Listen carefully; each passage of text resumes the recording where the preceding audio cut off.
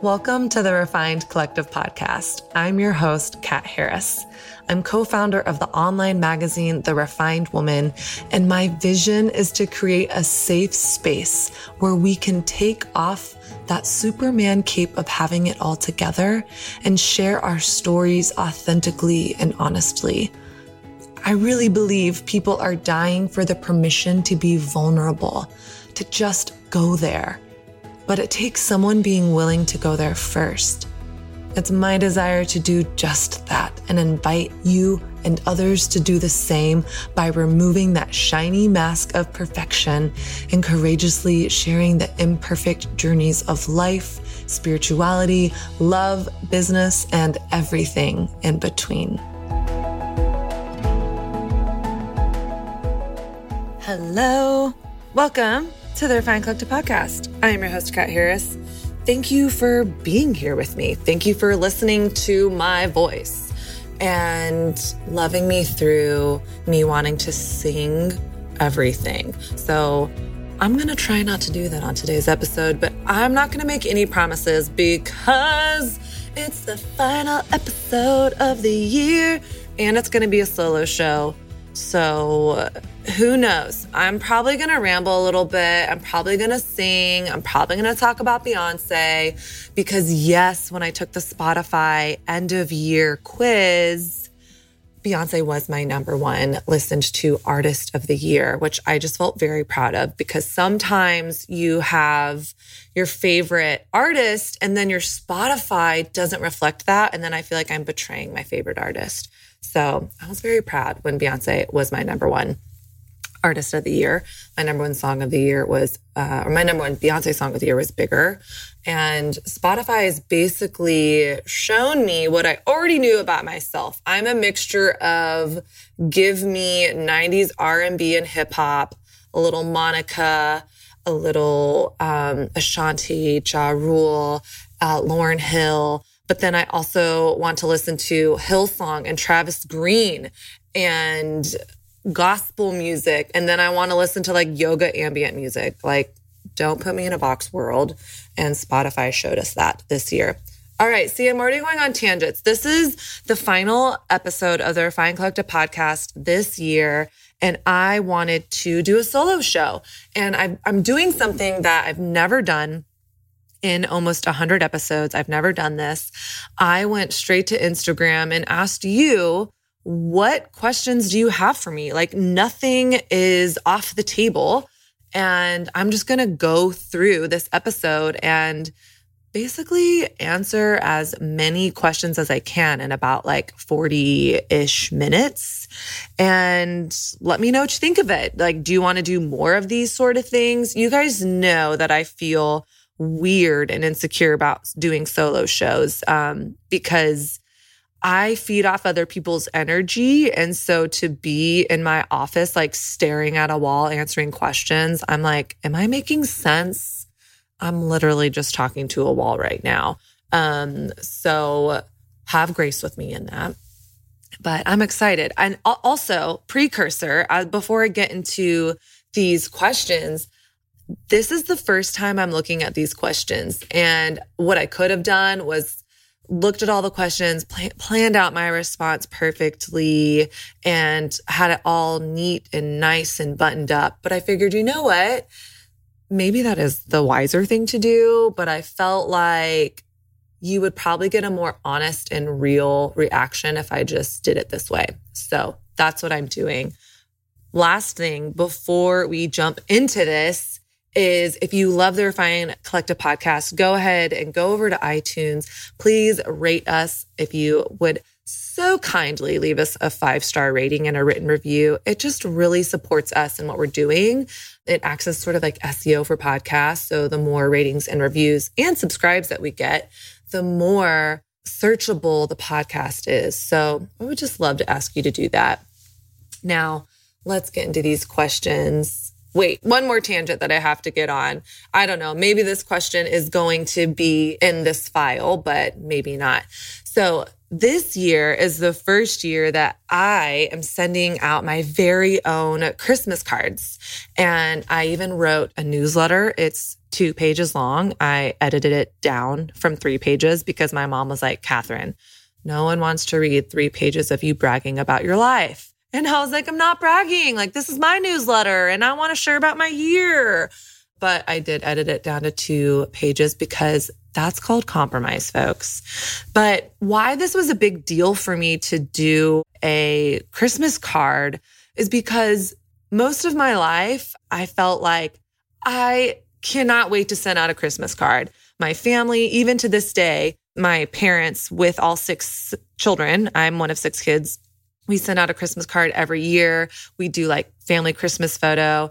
One of the great joys of my childhood was going through all the Christmas cards, and my mom keeps them all and we have them in a stack that we look through every year. And it's just so fun to see how people have changed over the years and read their little newsletters if they send them. And so as a child, I was like, I can't wait until I'm married and have kids one day and I can send out my own Christmas cards. So here I am, 34 years old, single, and like still waiting to send out Christmas cards until I'm married and have kids. And last year, after my family sent out their Christmas card, I just felt like, you know what? Like, this is an area where I'm sort of waiting for my life to begin. I'm waiting to do something that I feel really excited about because I'm not married. And, you know, I think there's things that we do as single people where we're kind of putting our life on hold until this like one ethereal day of marriage that actually may or may not happen. And something that I feel really passionate about and strongly about is to recognize that like God isn't holding out on me and that my life doesn't start one day when. My calling doesn't start one day when. My purpose doesn't start one day when. Like the things that I want and long for, like aren't being withheld from me. And so if there are areas where I am kind of living life on pause, whether it's like, I feel like a lot of women are like, I'm waiting to get that KitchenAid mixer until I get it on my wedding registry. Well, you know what? If you really want that KitchenAid mixer, save up for it and start using it. And this is one of those little things in my life where I figured, you know what? This is something I'm excited about. I'm not less than or less deserving of sending out a card or newsletter because I am single. So I did it and I love it. And I'm so excited about it. I got it through minted.com and I love like using their products. We've ordered our Christmas cards there for years, but it was just so fun. And I ordered like the special holiday stamps and then have all of my newsletters like tucked in there too. So I'm just very excited about that. All right. Now that you know how I feel about Christmas cards and as single people not waiting for our lives to start one ethereal day, I think we can hold on to hope and expectation and also live our lives. So that is all I have to say about that. Let's get into these questions. Okay. First one. How do you deal with unhealthy overthinking and constantly taking things personally? Ooh, this is a good question. I think the thing that comes to my mind here is, you know, most things have, whether it's a person's reaction towards me, a failure, or feeling rejected in a dating relationship, like truly it has nothing to do with me and has everything to do with that other person. And I think when we can zoom out and remember that perspective, like the person cutting you off on the highway doesn't have a vendetta against you. They're going through their own thing. Like they're stressed out. They're late, whatever's coming up for them, like, and it has literally nothing to do with you. It's about them. And, you know, that doesn't mean that other people's actions don't impact us. It's disappointing and painful, say, when we get cut off. But it's also disappointing and painful when we are rejected, say, in a dating relationship. But I think it's also important to remember, okay, so if something doesn't work out in a dating relationship, then like typically that doesn't have anything to do with me. Like I'm impacted by that decision, but let's say I'm not interested in a person. It has less to do with them and more to do with what I'm wanting and what I'm looking for. And so I think when we take that perspective, it kind of neutralizes the playing field. And then I think for me, also remembering that every single human being has a story, and every human being makes mistakes. Every single one of us has wounds, has insecurities. We're all going to blow it, and we're all going to blow it a gazillion times until our last dying breath. And I think when I remember that, we're all on equal playing field. Like every single person, we all want to be loved. We all want to be accepted. We all want to feel known. We all want to feel worthy. We all want to have a relationship with other people. I think that allows me to have grace and empathy for circumstances and other people and for where they're coming from, being like, man, that person totally just snapped at me, but there's probably something coming up for them that has nothing to do with me. And I remember when I was waiting tables back in the day in college, I was a waitress at Chili's, and it to this day is the only job I've ever gotten fired from. I could not take the heat. But working that job gave me so much empathy for people in the service industry, because I just remember there would be times where I would be sat like 5 tables at once, which is super stressful. You want to kind of have like one table that just got sat and another one has just put in their order. Another is wrapping up because it helps you flow. So I was totally overwhelmed. I'd also had a really bad day personally. And then like there's all this stuff going on in the background, and then you're supposed to like be at your table and be present with them. And I just remember from that experience being like, wow, like you never know what's going on behind the scenes of your waiter or waitress. Like, yeah, maybe they forgot your Diet Coke, but maybe they just got triple sat. Maybe they're having a bad day, and maybe they just got yelled at by their manager, or maybe they just dropped someone's plate and we don't know. So I think when things happen to us, to remember like, we don't know the full story. We don't know what's going on in someone's heart and their mind, what happened during their day. So to just like be able to zoom out and humanize situations, failures, interactions with other people, has been super healthy for me. And then as far as like overthinking things, I think what's important is bring some of those thoughts out to the light. I say invite community into it. Like, man, friend, I feel like I'm overthinking this. Like, and I totally do this, especially in dating. Like I have all this advice, and then I get in a dating situation and I'm blinded. And because we all have blind spots, right? So I have friends that I can be like, hey, help bring me down to earth here. Like, am I overthinking this? Like, here's what's coming up for me.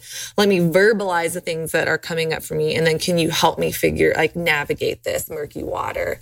So we're all humans. We're all on a journey. And typically when something happens to us, it's like not really about us. It's about the other person. And to just like humanize the experience. And lastly, to remember, I love that verse in scripture that says like God works all things together for the good of those who love him. So when I experience failure, it's really never a failure. Like God uses all things together for the good of those who love him.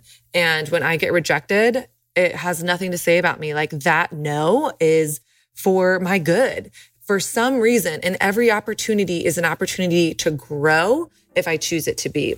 So I can either take things personally and be a victim to my circumstances and disappointments, or I can say, God, how do you want to use this in my life? How can I grow from this? What can I learn from this? How can I take responsibility for how I'm showing up? Like, how can I move forward in the future? So I'm going to move on to the next question. All right. Question. How do I show and give space and patience towards my boyfriend who is struggling with letting go completely from his past relationship? He is very good, but he feels bad for having these feelings because they came unexpectedly. I don't want him to feel pressured. He's all for this new relationship too. I just want to be able to encourage him. Okay. This is an interesting question, and I'm just going to say how I feel. If I'm not over my ex, I'm not ready to be in a new relationship. So it's, what I'm grateful for is that this guy has been honest of what's come up for him unexpectedly. Oh, like I didn't realize I'm not fully over this relationship. I think in that scenario, then I would say, okay, like maybe he needs some time to really get over that. I just think, in that, what I think might feel scary is like stepping away from something and being like, well, I really like this guy. Like, what if another guy doesn't come around, or we have this great connection, but we deserve and get to be in a relationship with someone that is emotionally available. So if a person is not over their ex, they're not emotionally available to you. They're not able to be fully present, and there's zero judgment there. But if he still has feelings for someone else, then you should not be in a relationship with him. So I think for what this is really about is standing in your worth and realizing I am worth having a man that's in it with me, and who, like, I am his top priority. Like, I don't want to feel like sloppy seconds. Now, does that mean like nothing's ever going to come up? No, like, of course there's going to be things that come up, but if he's not completely over his past relationship, then I would say that's a real red flag and cause to like pause the relationship and maybe be like, hey, like, you either need to like get some healing from this, not punish him for that, but be like, as a person who is standing in wholeness in her worth, like, I deserve a man who's over his ex. And so until you get there, let me know when you get there. So yeah, I think that is a direct, he's basically telling you he's not 100% in your relationship. It doesn't mean that he's not interested in you.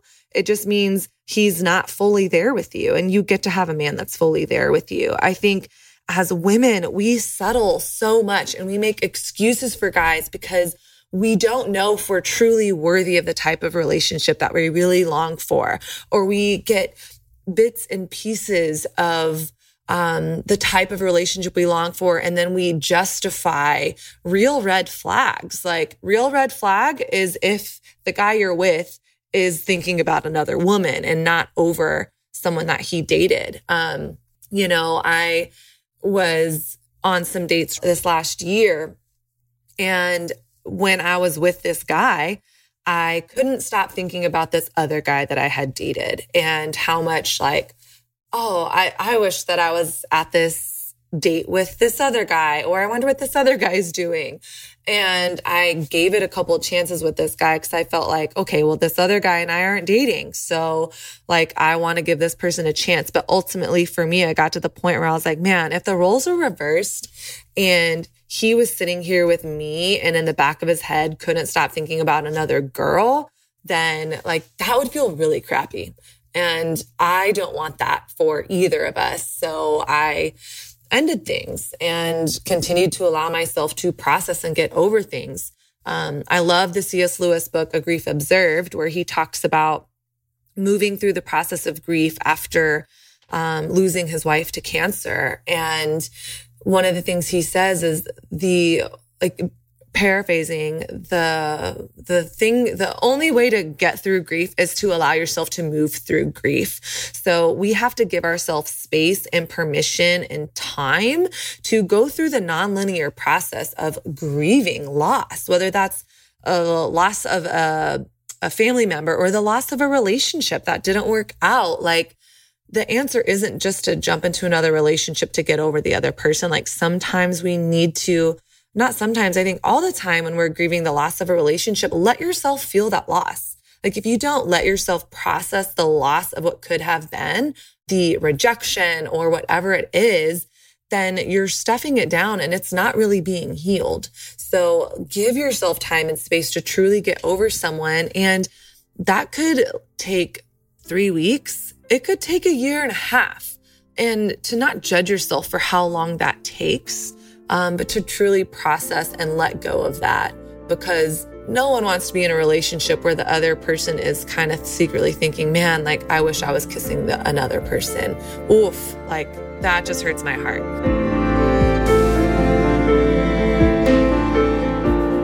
Okay, question. I love practical language on entering a conversation with a dear friend of mine who is a believer, aka she is a Christian, and she's dating someone who is not a Christian. How do I not come off as judgmental, but lovingly and gracefully have a conversation about what God desires for us and calls us to in a relationship? All right, so there's a lot of things here. And I want to kind of zoom out of this conversation a little bit and first say, one of my friends yesterday, we were talking and she said, a woman named Rosario Butterfield said this, but she said, unless you're close enough to a person to hold their hand, you shouldn't be calling them out. And I loved that. And it sounds like you're saying this is a dear friend of yours. It sounds like you have permission to speak into some like deeper places into her life and into her heart. So the first thing I think of when navigating any sort of conversation like this is to, before we start refereeing other people's lives or being the moral police here, one of my old pastors used to say, like, no one ever remembers the referees, right, of like football games. You remember the players. And I think for a really long time, I spent a lot of my faith feeling like I had to be everyone else's moral police. Like, well, don't you know that's wrong to get drunk? Well, don't you know you shouldn't be sleeping with your boyfriend before marriage? Well, don't you know you shouldn't be dating someone that's, doesn't share your faith? And that actually, the reality is when you're in the situation, I didn't really have compassion or empathy for this until I dated someone who didn't share my faith or worldview and realized, the advice to just like break up with the person is really not helpful because here I am in this situation. What I really need is someone to walk with me through this in a non-judgmental way. So how do you come off as non-judgmental? You in your heart need to not be judging the person. So if you're judging the person for the decisions that they're making, then you can't come to them from a non-judgmental space. So I think first thing is to check your own heart of, all right, like, am I judging this person? Why am I judging this person? What am I afraid of happening here? And like, what would it look like for me if I wasn't judging them? Like, how can I have compassion for this person, regardless of the circumstance? Because for me, it has been the people in my life who have really come to me and not been like, you're wrong. I'm here to let you know you're wrong. Usually when we are compromising, we know we are, and we're already judging ourselves for it. So typically the last thing we need is someone else pointing out like, hey, you're wrong here. What has been most helpful for me are those people that have lovingly come beside me and have been curious and asked questions and really dug into the why with me. I'm like questions like, okay, like I see you're dating this person, in the past we've talked about, wanting to be with someone that shares your faith. I'm curious about like what's coming up for you now and why you are dating someone who is not sharing that with you, and come from a posture of, instead of like, I want to call this person out because they're doing the wrong thing. I think there are time and places for that, but like meeting someone with empathy and meeting someone where they're at and being curious first and foremost and humbling yourself. Like the story that's coming to my mind is when Jesus spoke to the woman caught in adultery in the New Testament, and all these religious people basically were ready to stone her because she was doing the wrong thing. Like she was caught in adultery, which I always wonder, like, so where's the guy? Like the guy was adultering as well, but the woman is thrown into the center here, ready to be stoned to death because of her poor decision, because of her sin. And the religious people are telling Jesus, let's make this right here.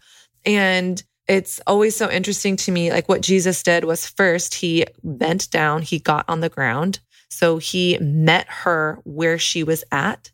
And he says, you who is without sin, cast the first stone. So after he meets her where she's at, he levels the playing field and is like, okay, all you religious people, like whoever's perfect here, like you throw the stone. And who is actually the only perfect person in that situation was Jesus, who is God. And did he throw a stone? No, he reminded her of who she was and eventually after all of that said, go and, sin no more. But he met her where she was at. And so I wonder what it would look like if we did that in our friendships, like in our community, instead of like being so quick and threatened when people aren't making the quote unquote right decisions, or the decisions that you think are best, or they're in quote unquote sin. And how I define sin, because I think it can be a triggering word in itself, is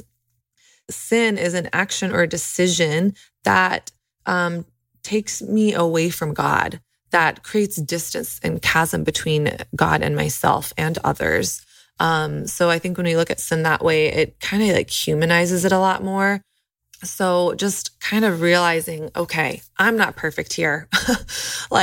So if we're all on the same playing field here, how can I come with a posture of humility and curiosity and accepting the person and lovingly being curious with them? And so I feel like, I don't know if that's too ethereal, but I think just what comes up for me is like what I think of as myself, and for how so many years I was just so judgmental towards people and their decisions. And I'm more of like a black and white thinker. And so I'm like, well, this is right, this is wrong. So just don't do it, behavior modify. But God is always more interested in our hearts rather than behavior modification. Do our behaviors matter? Yeah. Like out of the outpouring of our hearts, our mouths speak and we act. But if we're not dealing with the heart and we're just going straight to behavior modification, then that's not helping. That's not causing any real transformation. I think another thing that's interesting is to really zoom out and think about, all right, like what is it that I really want in a partner? And why is it a value for me to be with someone that shares my faith? Like, am I doing that just because it's quote unquote the Christian thing to do, or because the Bible tells me so? Like, why am I doing this? And, A.W. Tozer says the most important thing about us is what we think about God. And I remember hearing that a long time ago and feeling like, gosh, I feel like that's like a pretty big statement, maybe even a little bit arrogant. However, the older I've gotten, and in the past, when I have dated people that don't share my faith, there ultimately becomes a point where like the core of who I am comes from this faith that I have in Jesus. And I think every decision I make is rooted from this space of who I believe God to be, and then how I view the world because of who God is, how I view myself because of who God is. So my relationship with Jesus impacts how I spend my money. It impacts the relationships I'm in. It impacts how I deal with conflict resolution. It impacts my career decisions that I make. And ultimately, like, I want to be with someone that not only has respect for that, because sometimes you can be with a person, even if they don't share your faith, they respect it. But I don't want someone that just respects me. I want someone who's able to go in the trenches with me. So an example of this is years ago, I dated this incredible guy who wasn't a Christian. And one thing that was really hard and confusing about that whole scenario to me is, first of all, I had judged people out the wazoo who dated people that weren't Christians, who were Christian, but dating someone that wasn't a Christian. So I had become then the person that I had judged for so long. I mean, talk about getting off your high horse. But also what was conflicting to me is that this guy treated me better than almost every single Christian guy I had dated.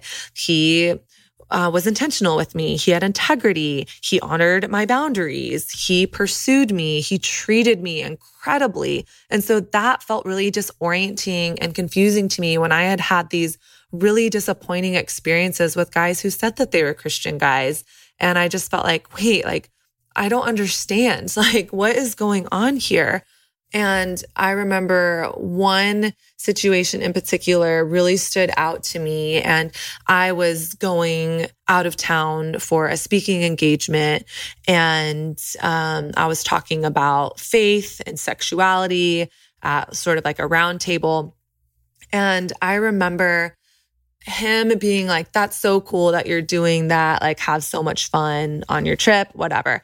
And I remember being kind of surprised because I felt like, oh my gosh, if I ever date someone that isn't a Christian, like they're going to be holding me back and taking me down and trying to like convince me to believe what they believe. And he didn't. He truly did respect what I believed, but he wasn't propelling me forward in my faith.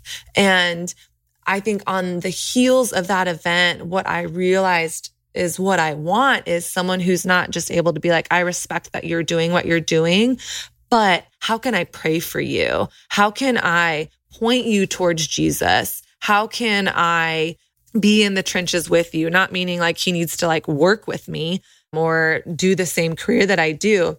But I realized, you know what? I really want someone that not just respects me, but is constantly pointing me back to the thing that is most important to me.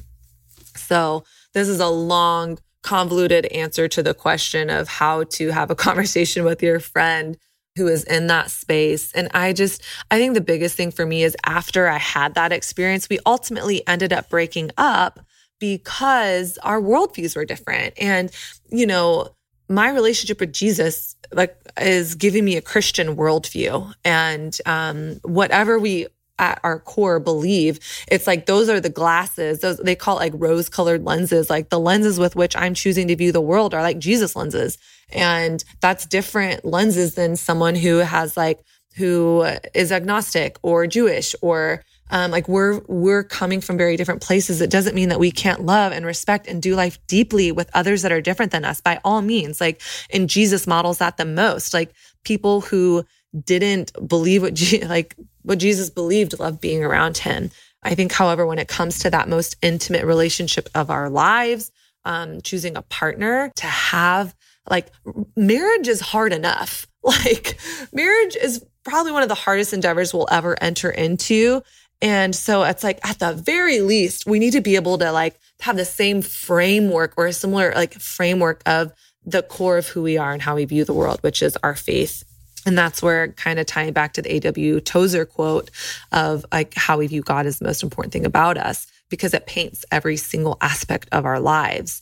So all that to say is, I think for me going through that experience personally, where I did fall for a guy and a wonderful man who treated me wonderfully, but ultimately like we didn't share that. It ultimately got to a point where, you know, our views on a lot of things were different. And it's like, I'm speaking Spanish, he's speaking Russian, and even just things like sex. Like I was like, listen, you know, I'm waiting until marriage to have sex. And that is a huge priority to me because of my relationship with God. And that wasn't a priority to him. So there came this time where, you know, because of our differences in worldview, like we were in a gridlock.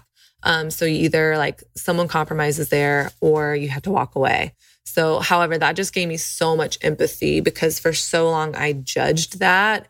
And I realized from my own experience that it's a lot harder when you're actually in the situation. So just to have space for people and be curious and truly, if you're judging them, like until you can get over your judgment of them, like you should not be entering into a confrontational conversation with them. Okay, all my single ladies, listen up. Raise your hand if dating as a single woman of faith in today's swipe right, swipe left culture has been a struggle fest. I've experienced it all, from being stuck in the friend zone like it was my job, to my dating life looking like the Sahara Desert, to awkward setups, to heartache, to being ghosted, and pretty much everything in between. But you know what I've discovered? It doesn't have to be this way. Truly. I know you're like, Kat, you don't know me, you don't know my story, and you're right.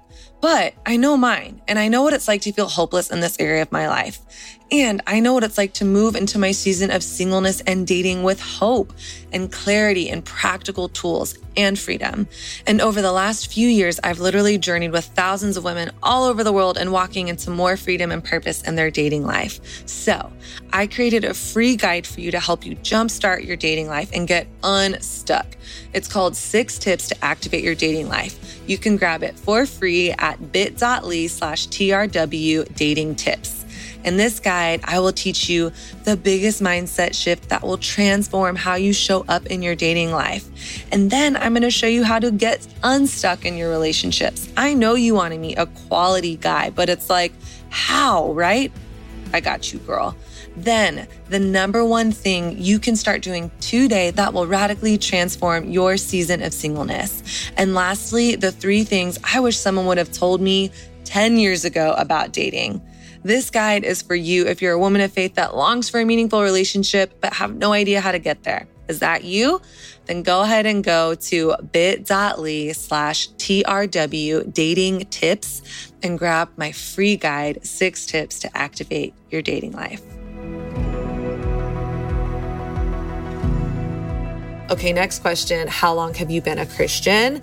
I became a Christian when I was 16 years old at a summer camp that a bunch of the friends that I hung out with in high school invited me to go on.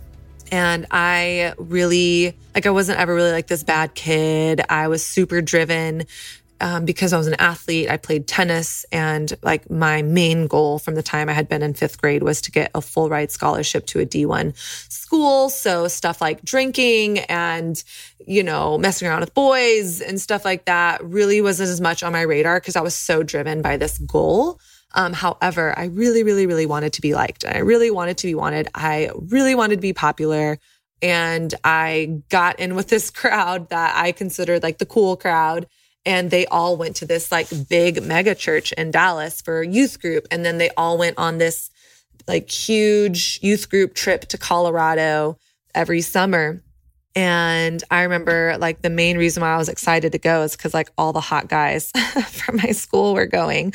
And kind of the joke ended up being on me. I feel even now it's kind of a cliche story. I go to a Christian camp. I become a Christian. I have this Camp High experience. But in all honesty, it was really from that very first night. I remember it was we're in the mountains of Keystone, Colorado. It's beautiful. There's hundreds of high school kids there. There's all these raging hormones going on. And I sat through that first session that night and saw people worshiping God and raising their hands. And I remember hearing the pastor talk about Jesus and this inexplicable thing, just igniting in my heart where I felt man, I want this. I can't explain it, but it's I've been living life in the gray. And it's this life with Jesus is this technicolored, multifaceted experience. And I want that. And by the end of the week, I was just completely head over heels in love with Jesus. I was probably so annoying. Oh my gosh. I got back from camp and my family was what in the heck happened to you? What is wrong with you? Because all I wanted to do was read my Bible and talk about Jesus. And yeah, so I definitely was probably obnoxious Christian to a lot of people, and definitely went through a season where I was super judgmental of everyone and wanted to save the world. But we're all on a journey, right? But yeah, by the end of that week, I had gotten baptized, and it was kind of no looking back for me. That's not to say that I haven't had real moments of struggle in my life and in my faith walk. Because I think sometimes people think oh, you become a Christian, everything becomes amazing. Right after I graduated college, I worked for a nonprofit and that we did a lot of advocacy work.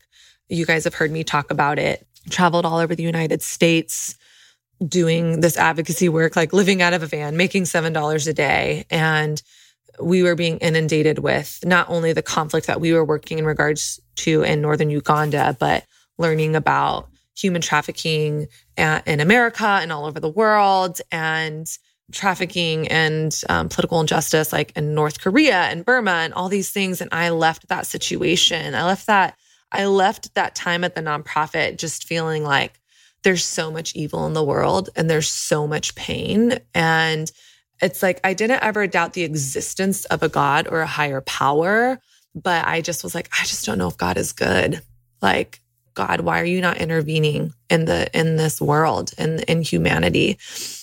And I was brokenhearted over it. And I felt like I had also experienced from traveling all over the United States, people who, atheists, agnostics, universalists, Christians, Mormons, like Jewish people, like pretty much anyone who believed whatever, like any sort of belief system I collided with through my time at this organization. And I felt really challenged by the fact that like all these people that like didn't believe what I believed about God were living more like Jesus than the people that I was doing life with, and even how I was living. Like I was like, okay, I have this Bible degree. I know quote unquote good theology, but like all these people are living so much more like Jesus. So I had these like real faith crisis moments where I didn't know what to do. And I felt really like my faith was hanging on by a thread. And kind of to wrap up that story is I ended up going to Uganda, and I almost didn't go with the company I was working for because I just felt like there's so much crap going on in the world. Like, I don't know if I can like see it with my own eyes and leave having like any sort of semblance of faith. Like to me, it felt like me going to Uganda and seeing the IDP camps, seeing the intense poverty, and seeing these child soldiers that have been, raped and abused and forced to kill people. Like, I just felt like, if my faith is barely hanging on by a thread now, like that's the nail in the coffin.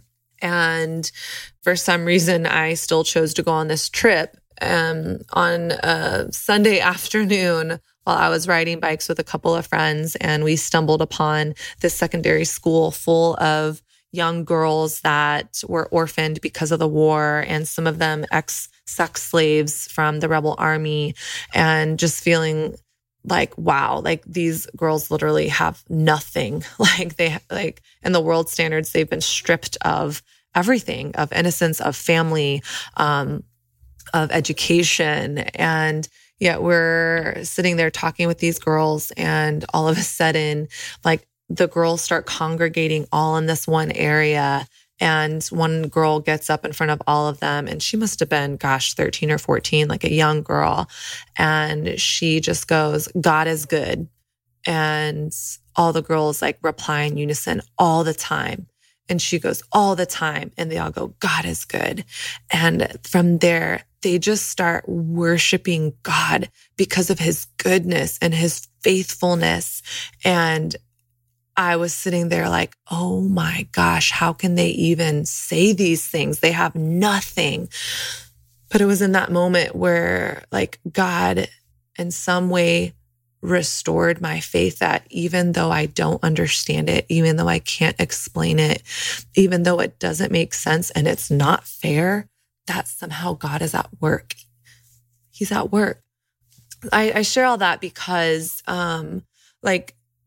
life with God is a relationship, and we ebb and we flow, and there's high points, there's low points, and it's not all sunshine, and it's not all unicorns, and it's like things aren't just like magically perfect when you start a relationship with God.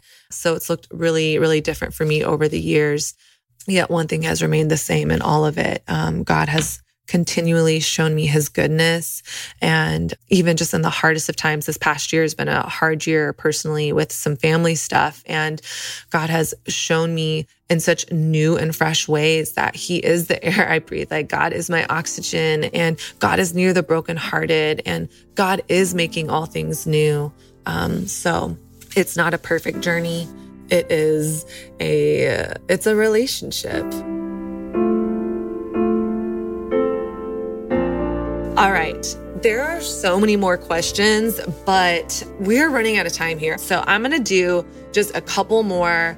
Like I'm going to kind of do like a fire round with myself, and hopefully I will have the discipline to be like short with my answers. Okay. So let's go through these. Dun, dun, dun, dun, dun, dun, dun. Okay. Highs and lows for 2019 / what is your vision for 2020 and the refined woman? Okay. Great question. Okay, highs of 2019. So, well, first let me start with my low. So this year started off, I've alluded to it, I've mentioned to it a lot, or not a lot, but multiple times.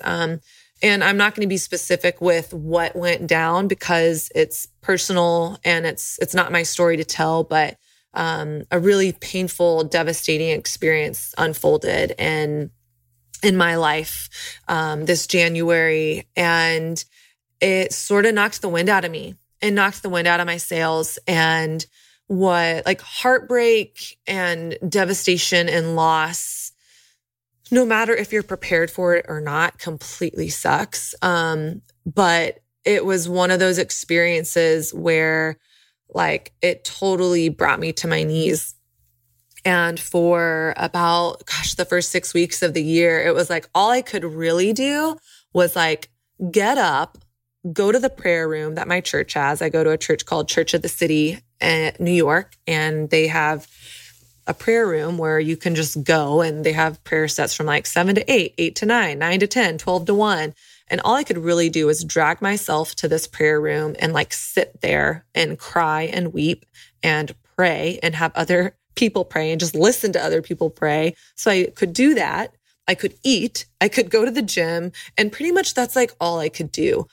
And in that time, my mom said, Catherine, like you have to choose to lean into the good. And it's become like this theme of my year that, even in the pain and even in heartache and betrayal, disappointment, like life doesn't stop moving, and life isn't either good or bad, right or wrong, good or evil. Like it's not as black and white as we think it is. And really what I've discovered, which has become one of my highs, is that life is about a both and, not an either or. Like life can be devastating and beautiful and adventurous all at the same time. And that doesn't mean we ignore the pain. We process the pain. We move through the pain. We take steps to gaining healing and freedom and restoration of whatever that thing is. And also at the same time, you can laugh. You can go on trips with people you love. You can have beautiful experiences. So I think really living and breathing that life is a both and was really transformative for me. And then also I think in that, like this has been one of the hardest years personally, but so many amazing things have happened. I think because it started off so hard, I just felt like, you know what, like I want to make beautiful memories this year. I want to have adventure. I want to be with the people I love. I want to be surrounded by community. And so I got to do a lot of fun trips this year. My mom celebrated her 60th birthday. So my sisters and I surprised her with like floor seats to see Celine Dion in Las Vegas. And that was like so fun. We cried. I mean, we just loved it. I got to go to the Bahamas with my sister. One of my other sisters took this like massive camping road trip this summer. So I got to meet her in Moab, and we would hike like 10 miles a day and just get to be together. So I think my biggest highs from this year were just getting to be with the people I love. I just went on a really fun trip to Tulum with one of my friends and just completely unplugged from technology. And that was incredible. And then I think one of the biggest highs is, drum roll, I signed with a publisher to write my very first book, which leads me into my vision for 2020 and The Refined Woman. So 2020 for me is all about writing this book. I don't want to give too much away now, but if you've read the Sexless in the City series on my blog on therefinedwoman.com, you're going to really love this book. So moving forward, what does that mean for The Refined Woman? It means I am furthering my mission to equip women to navigate singleness. And I'm becoming more and more committed to, having those hard conversations and approaching hard topics like sex, sexuality, dating, in a modern culture as a woman of faith with a fresh and renewed biblical perspective. So 2020, I will still be launching my courses. I'm going to be doing more in-person events.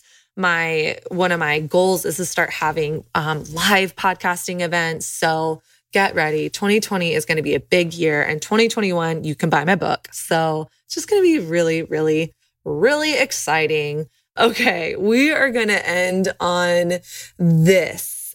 my best and worst date of 2019. Okay. What is my worst date of 2019? Honestly, I've had a lot of good dates this year. I feel like very blessed in that way. I would say probably like the worst thing was I went on some dates with this guy and I really, really, really liked him. And it was one of those experiences where I felt like we are totally on the same page. Like, I totally see this like ending in a relationship. Like, I like felt blown away by who he is as a person. Like, we're on the same page spiritually. We had fun together. We had these like epic dates. And then all of a sudden, like, he sort of went MIA. And that felt really confusing to me because we had had such a great connection and because to me, it just seemed like, oh my gosh, this is like such a no-brainer. Like, this is the sort of man that I've been like hoping for. And for then it to just fizzle out and not really have that quote unquote closure that so many of us want and long for, which by the way, like I think sometimes we want this like closure. Like, I need to hear from him, like exactly why he's not interested. Like, him dropping off the face of the earth is closure. Like, that's all the clarity you need. Like, he's not ready to be in a relationship with you and unable to be emotionally available, to be in a relationship. But I think, so that wasn't just like, oh my gosh, I got stood up. Like, it was like, wow, like I really like this person and he didn't like me back the way I thought he did. And I think in that, like, he didn't really do anything wrong. Like, he just wasn't that into me. And that was painful and disappointing. So to really let go of that. And it took me a long time to get over it. Like, I would see him around town and be like, oh, like, I hope he thinks I'm pretty, or, I hope that he will change his mind about me. And finally kind of processing through like, no, I get to have a man that I don't have to convince to like me, right? Like, I think a lot of times as women, we're like, well, maybe if I jump through this hoop, or maybe if he just sees how cool and chill I am in this scenario, or maybe if I wear red lipstick, or maybe if he sees how spiritual I am. No, like, we do not have to convince someone to like us. But I definitely had to walk through that journey and allow myself to be disappointed, allow myself to feel the feels, to really move on from that. And let's see, I would say the best date that I went on this year was I went on a date with a guy and he just was very clear. Like, he made a plan, which I love. And we went to a cafe first. And then he had told me ahead of time to bring a change of like workout clothes. And I like surprises. So I'm just like, I'm just going to let this guy, lead the way here, lead the charge. So I was like, okay, are we going running? Are we going paintballing? What's happening? And he ended up taking me hiking.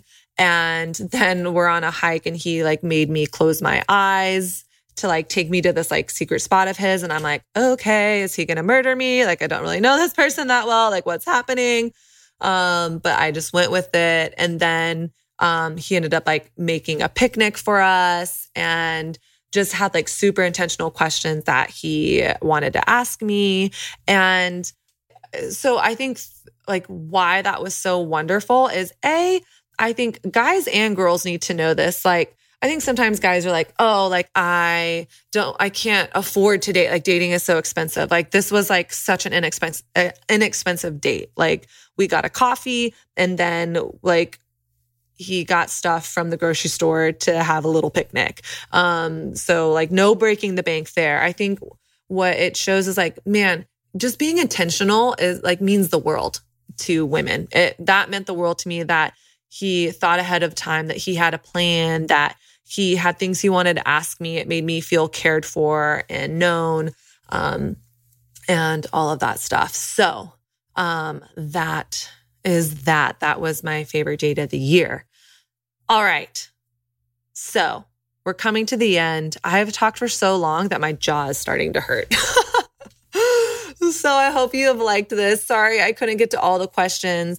If you like this episode and you want me to do more of it, go to iTunes, leave me a written review and ask me your question in that review and we'll do it again. All right. I hope you have a great rest of your year. We're going to take a little bit of a break from the Refined Collective just to recalibrate, practice balance, practice rest. So in the meantime, go ahead and binge on all the episodes you missed this year. We had some incredible episodes. The one with Kate Escuri on everything that you weren't taught about your period. That is one of my favorites. We have a series from this spring where I interviewed a bunch of men about like the top questions that women want to know. Just a bunch of fun stuff. I loved my interview with Mike Miyashiro on wisdom and discernment.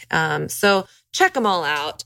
Have a great day. I'm just praying blessing over your holiday season, that God would reveal himself to you and you would experience his peace, his presence, his joy, and that you would have sweet times, redeeming time or redemptive times with your family and loved ones, and laughter too. So thank you for being on this journey with me. Much love to you. Bye-bye. La la la.